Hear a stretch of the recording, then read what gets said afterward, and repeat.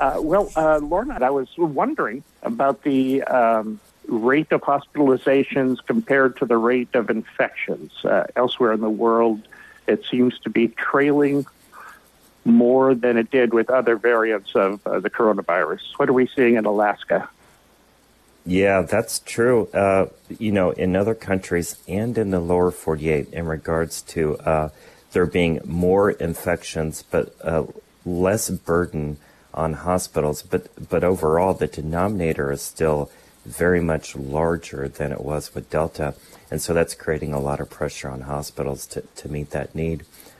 So here in Alaska, what we know from today's perspective, there's about 250 folks in ICU beds right now, and about 1 in 10 of those are hospitalized related to COVID. So about 10% of all folks hospitalized in ICU beds are related to COVID. And only 5 of those are on the vent. So that's really good to see that number decreased as compared to several weeks ago. Mm-hmm. I remember probably November when we first started talking about Omicron. We weren't sure what the daily counts are going to be, but this count here of 10,202 new people identified with COVID over, 3 days is, 2 days, I think. That's pretty transmissible. So that's doing a very good job of transmitting from one person to the next. So if we stand back and look at the map of Alaska, we're currently back in all red alert. Jerotha, let me ask you, how are things looking at South Peninsula Hospital? Well, good morning. Thank you. It's a little bit of a mixed bag. So the good news is hospitalizations still remain very low to not at all. This week we've only had 1 hospitalization for COVID. In the last week we've had 15 visits to the ER. Where our numbers are really noticeably high is in the world of testing. And we, in the last week, we collected 1,236 tests. And that's extremely high. In the middle of December, we were only down at like 500 or so every week. So it's really, it's more than doubled in the last month as far as the number of test swabs that we're collecting. Positivity rate is high. In the last week, we were 19%. And if you just look at yesterday's numbers, we are at 20% just yesterday. So high positivity rate, not a surprise. When we look at all the towns and states that went before us, that's the same story that they're reporting out. We do continue to offer the monoclonal antibody infusions, though we are asked to limit the audience or the patient group that we can offer those to. A month or two ago, there was no supply concern with monoclonal antibody infusions because we had a variety of brands and mixtures that worked on the Delta variant. But the Omicron variant, it seems that there's only one monoclonal antibody that seems to be most effective. And so we do have those, though we are trying to limit those to individuals who are at highest risk of serious complications from having the virus. I was just going to ask you about that because I had talked to somebody online this week who said that his spouse or partner was fully vaccinated and boosted, but got a breakthrough case and was told that he couldn't get the monoclonal antibodies. So I'm sorry that they were not able to get it. The good news is that must mean, I don't know, how that conversation went between them and their provider, but that must mean that they are outside of the kind of the risk group for who the tier that is being offered that right now. A question from a listener, and as based on the Supreme Court's decision this week, will staff be required to be 100% vaccinated at SBH now? Well, South Peninsula Hospital is following the CDC mandate, or excuse me, the CMS, the Center for Medicare and Medicaid Services regulation. So the Medicare regulation is that if you are in healthcare and you accept Medicare or Medicaid payment, then you are required to either require your employees to be fully vaccinated or have the employee has filed a medical or religious exemption. And in filing the exemption, then those employees may be subject to additional or different PPE or testing standards or guidance. So yes, South Peninsula Hospital is participating in the Medicare regulation, and we effective this week, have rolled that back out again. So it was on hold because of a lawsuit that the state of Alaska, along with 10 other states, had participated in a lawsuit that had gotten appealed the whole way to the Supreme Court. And so during that appeal time, the regulation was on hold in those states that was part of that lawsuit. And so it was on hold here. We had rolled it out for about a week, and then the lawsuit happened, and so then it was on hold. And then the Supreme Court ruled last week that the CMS regulation was upheld. So we have since rolled it, reactivated it all, and the new deadlines for that is by February 14. All employees will either had to have gotten their first dose of a 2-dose series, gotten the single dose of the single dose series, or have filed and gotten an exemption approved. Mm-hmm. How many exemptions have folks been granted at SPH so far?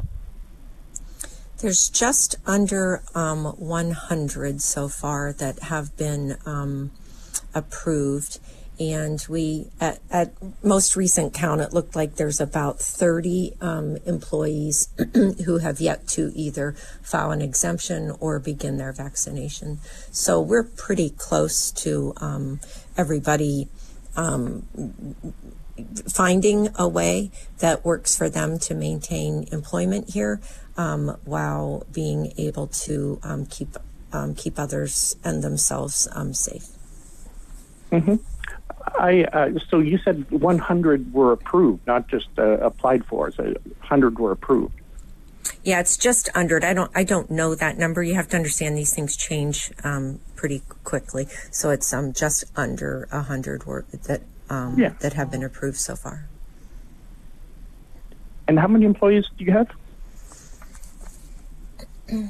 Let me open a file. I believe that is in the, so these are not just employees, because this guideline is for any of the travelers or the contract workers that we have working in the building as well. Anybody that is going to have a lengthy interaction with another employee or a patient. So that number is over 570 that applies to.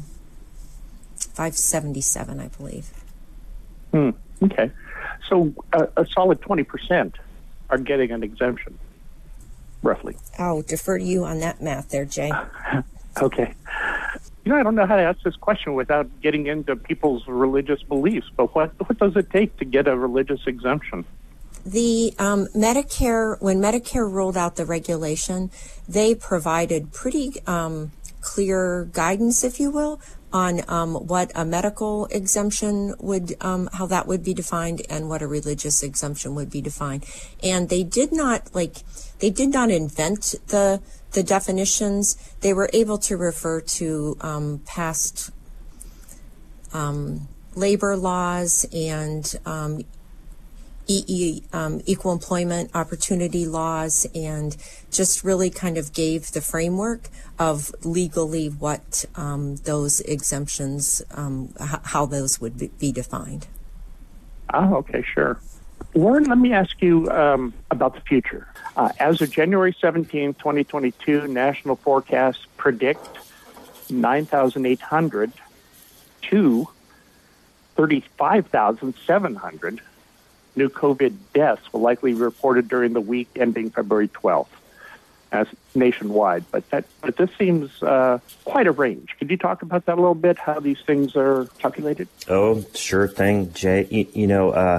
The thing that's most concerning about Omicron is it's roughly about 4 times as infectious as Delta, and Delta was highly infectious. So probably what that means is some estimates point to about 50 to 60% of people could get infected with Omicron over the next several months. Now, that's just an estimate, and I've seen and we've heard higher estimates. But throughout the pandemic, one of our main goals remains the same, and that's to flatten the curve. So some of these folks will, infections they're gonna keep coming no matter what. But we're particularly concerned about the burden placed upon healthcare and other related systems. So if we're able to spread that out over time, then it's a little bit easier for us to get through this particular spike and get us into the future. So what we've seen in South Africa and other countries too is that Omicron in particular comes on strong and then it starts to taper off somewhere in the vicinity of 8 to 12 weeks. So if we can flatten the curve and spread this out or slow down transmission, it will be better for not only healthcare related to COVID-19, but also the healthcare that's needed for everything else. Mm-hmm. And I think, too, there's a lot of good questions out there about vaccines. At this point, everyone that's 5 years and older should get vaccinated, and everyone that's 12 years and older should get boosted, just as long as it's been at least 5 months after that last dose in the primary series. And I think that maybe what we might see in the future is additional vaccines that focus on the virus in different areas.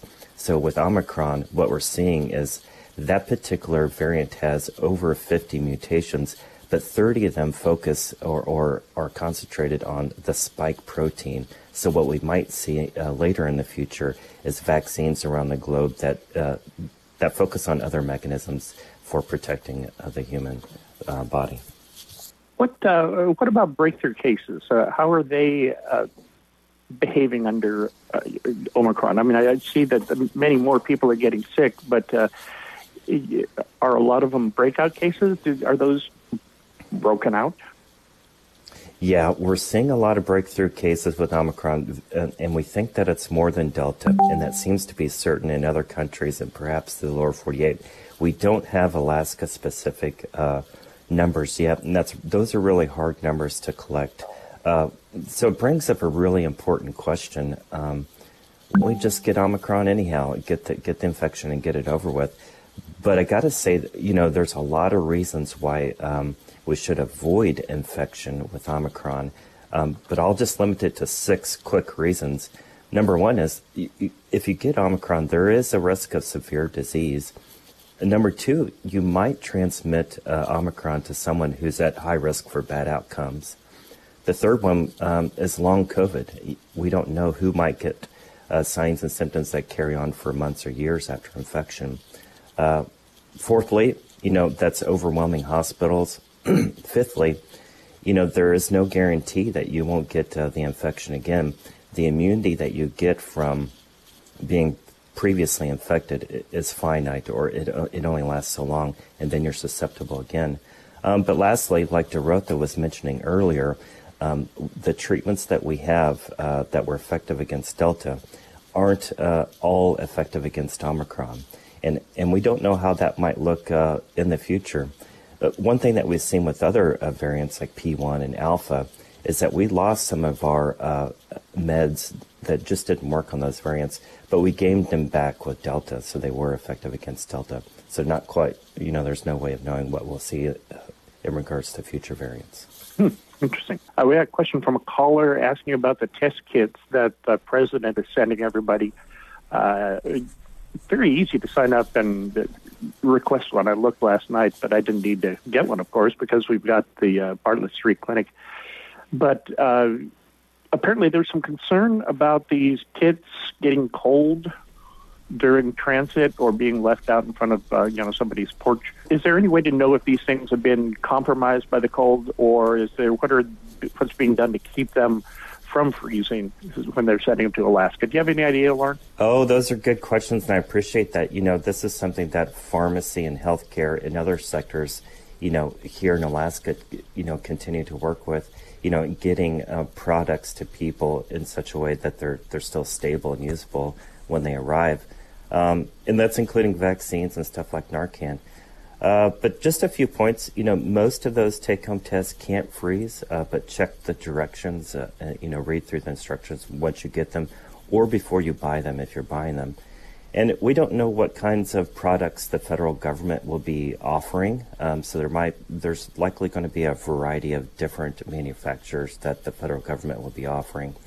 And in terms of shipping to your home, it's a good idea to watch the tracking system to make sure that someone is home or you're ready to receive it when it arrives. And then what we do know is when they're shipped in large quantities, like to Alaska or clinics or retailers, they're typically the shipping is temperature controlled. And we don't know exactly how the new federal process will ship to cold climates like Alaska, but we'll learn more about that in the near future. And I guess, one thing I'd like to highlight, too, and you kind of pointed to this earlier, Jay, is folks can get online right now and order tests to be delivered to their home from the federal government. And that's real easy if you have access online, and you just go to covidtests.gov. That's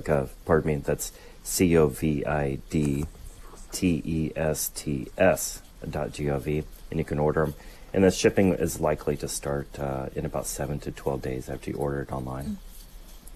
And Jay, if we can stay on testing for a second.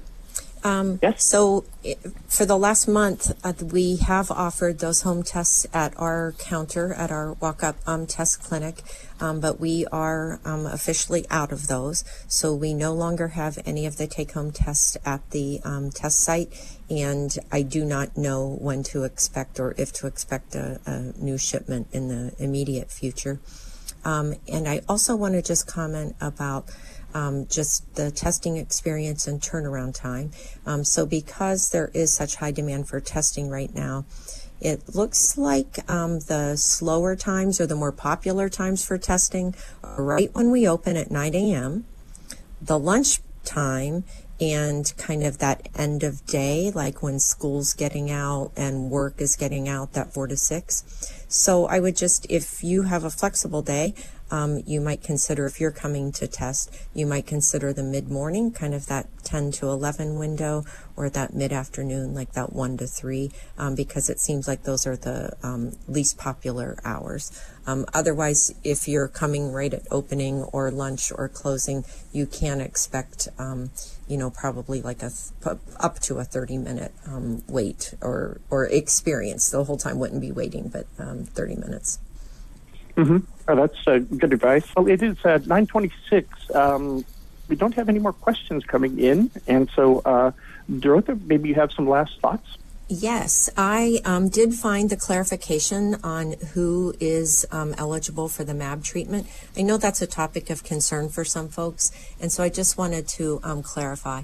So right now it is prioritized for the immunocompromised individuals who are not expected to mount an adequate immune response to the vaccine or infection due to their underlying condition, regardless of their vaccine status. And the second group is individuals not up to date on the vaccine and are 75 years of age or older, or anyone 65 years of age and older with the high risk factors such as cancer, kidney disease, chronic lung disease,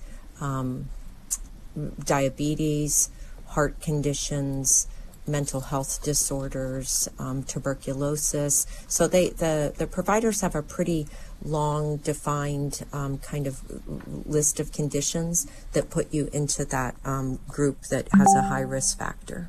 So we're doing our best to make sure to get the treatment to the individuals who have that high risk for hospitalization. Okay. Lauren, any last thoughts? Oh, I just want to say again, thanks so much to all of the healthcare providers out there, nurses, public health nurses, nurse practitioners, doctors, DOs that continue to show up every day for this past couple years. And, it's a real great time to be Alaskan because these folks continue to show up no matter what, making the impossible possible.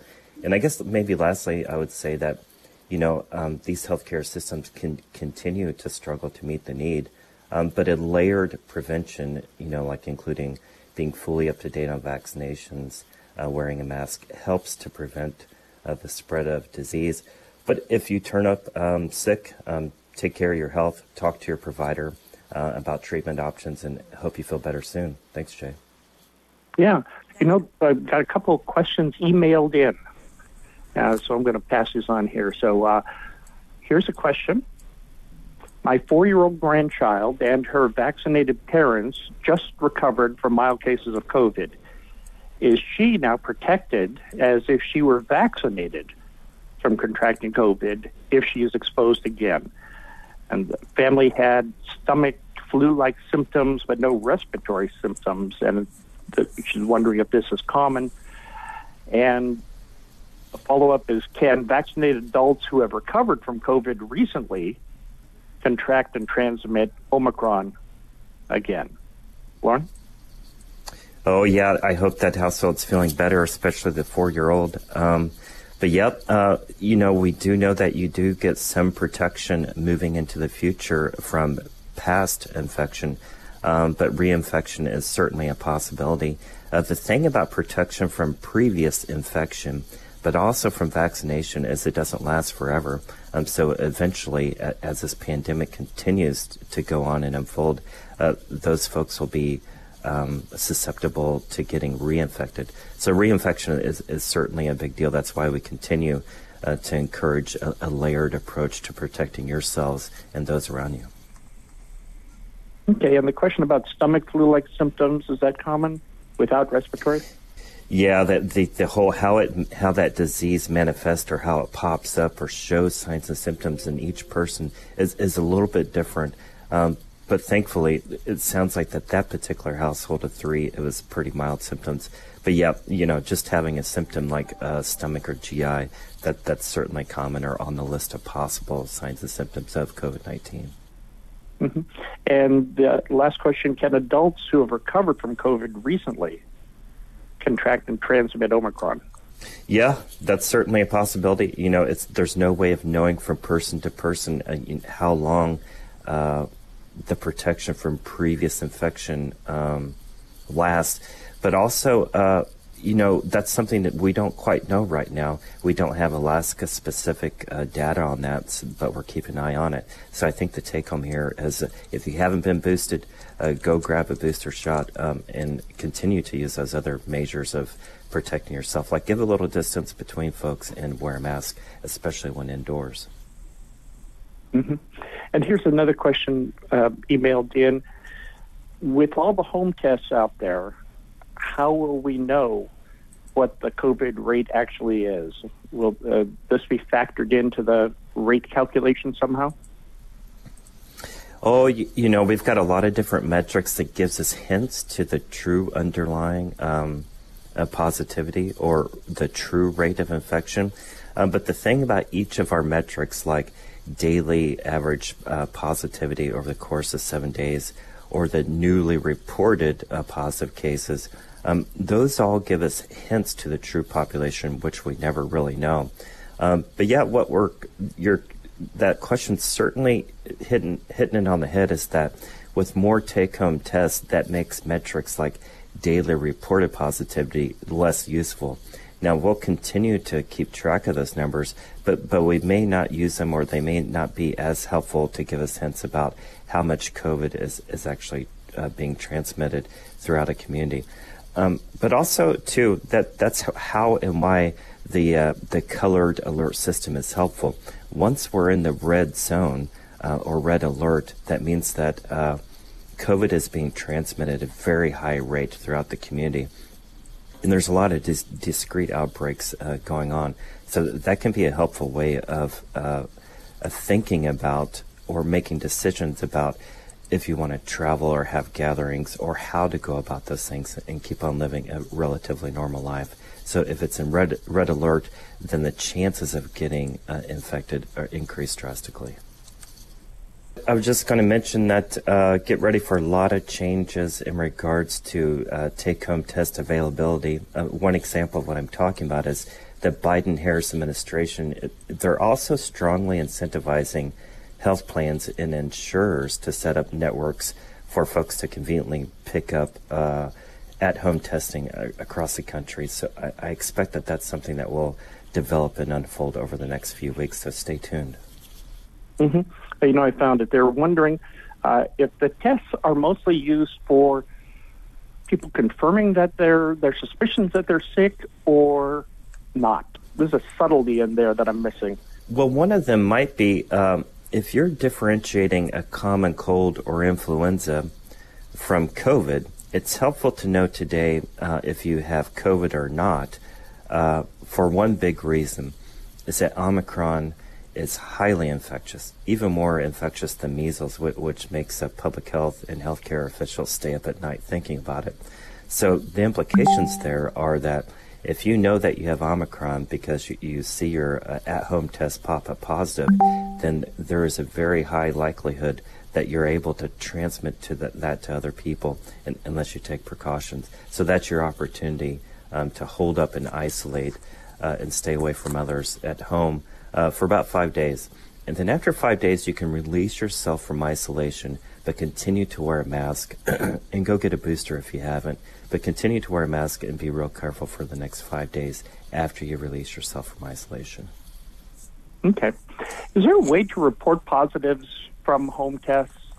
Or if I get a positive at my home test, should I immediately go get a formal test at the testing clinic? At this point, I don't have a great answer for that, but I think that checking in with your primary care provider is a great idea because they may have other instructions that impact your health, but also the health of others in your household, especially if other people around you are at increased risk for really bad outcomes related to COVID-19.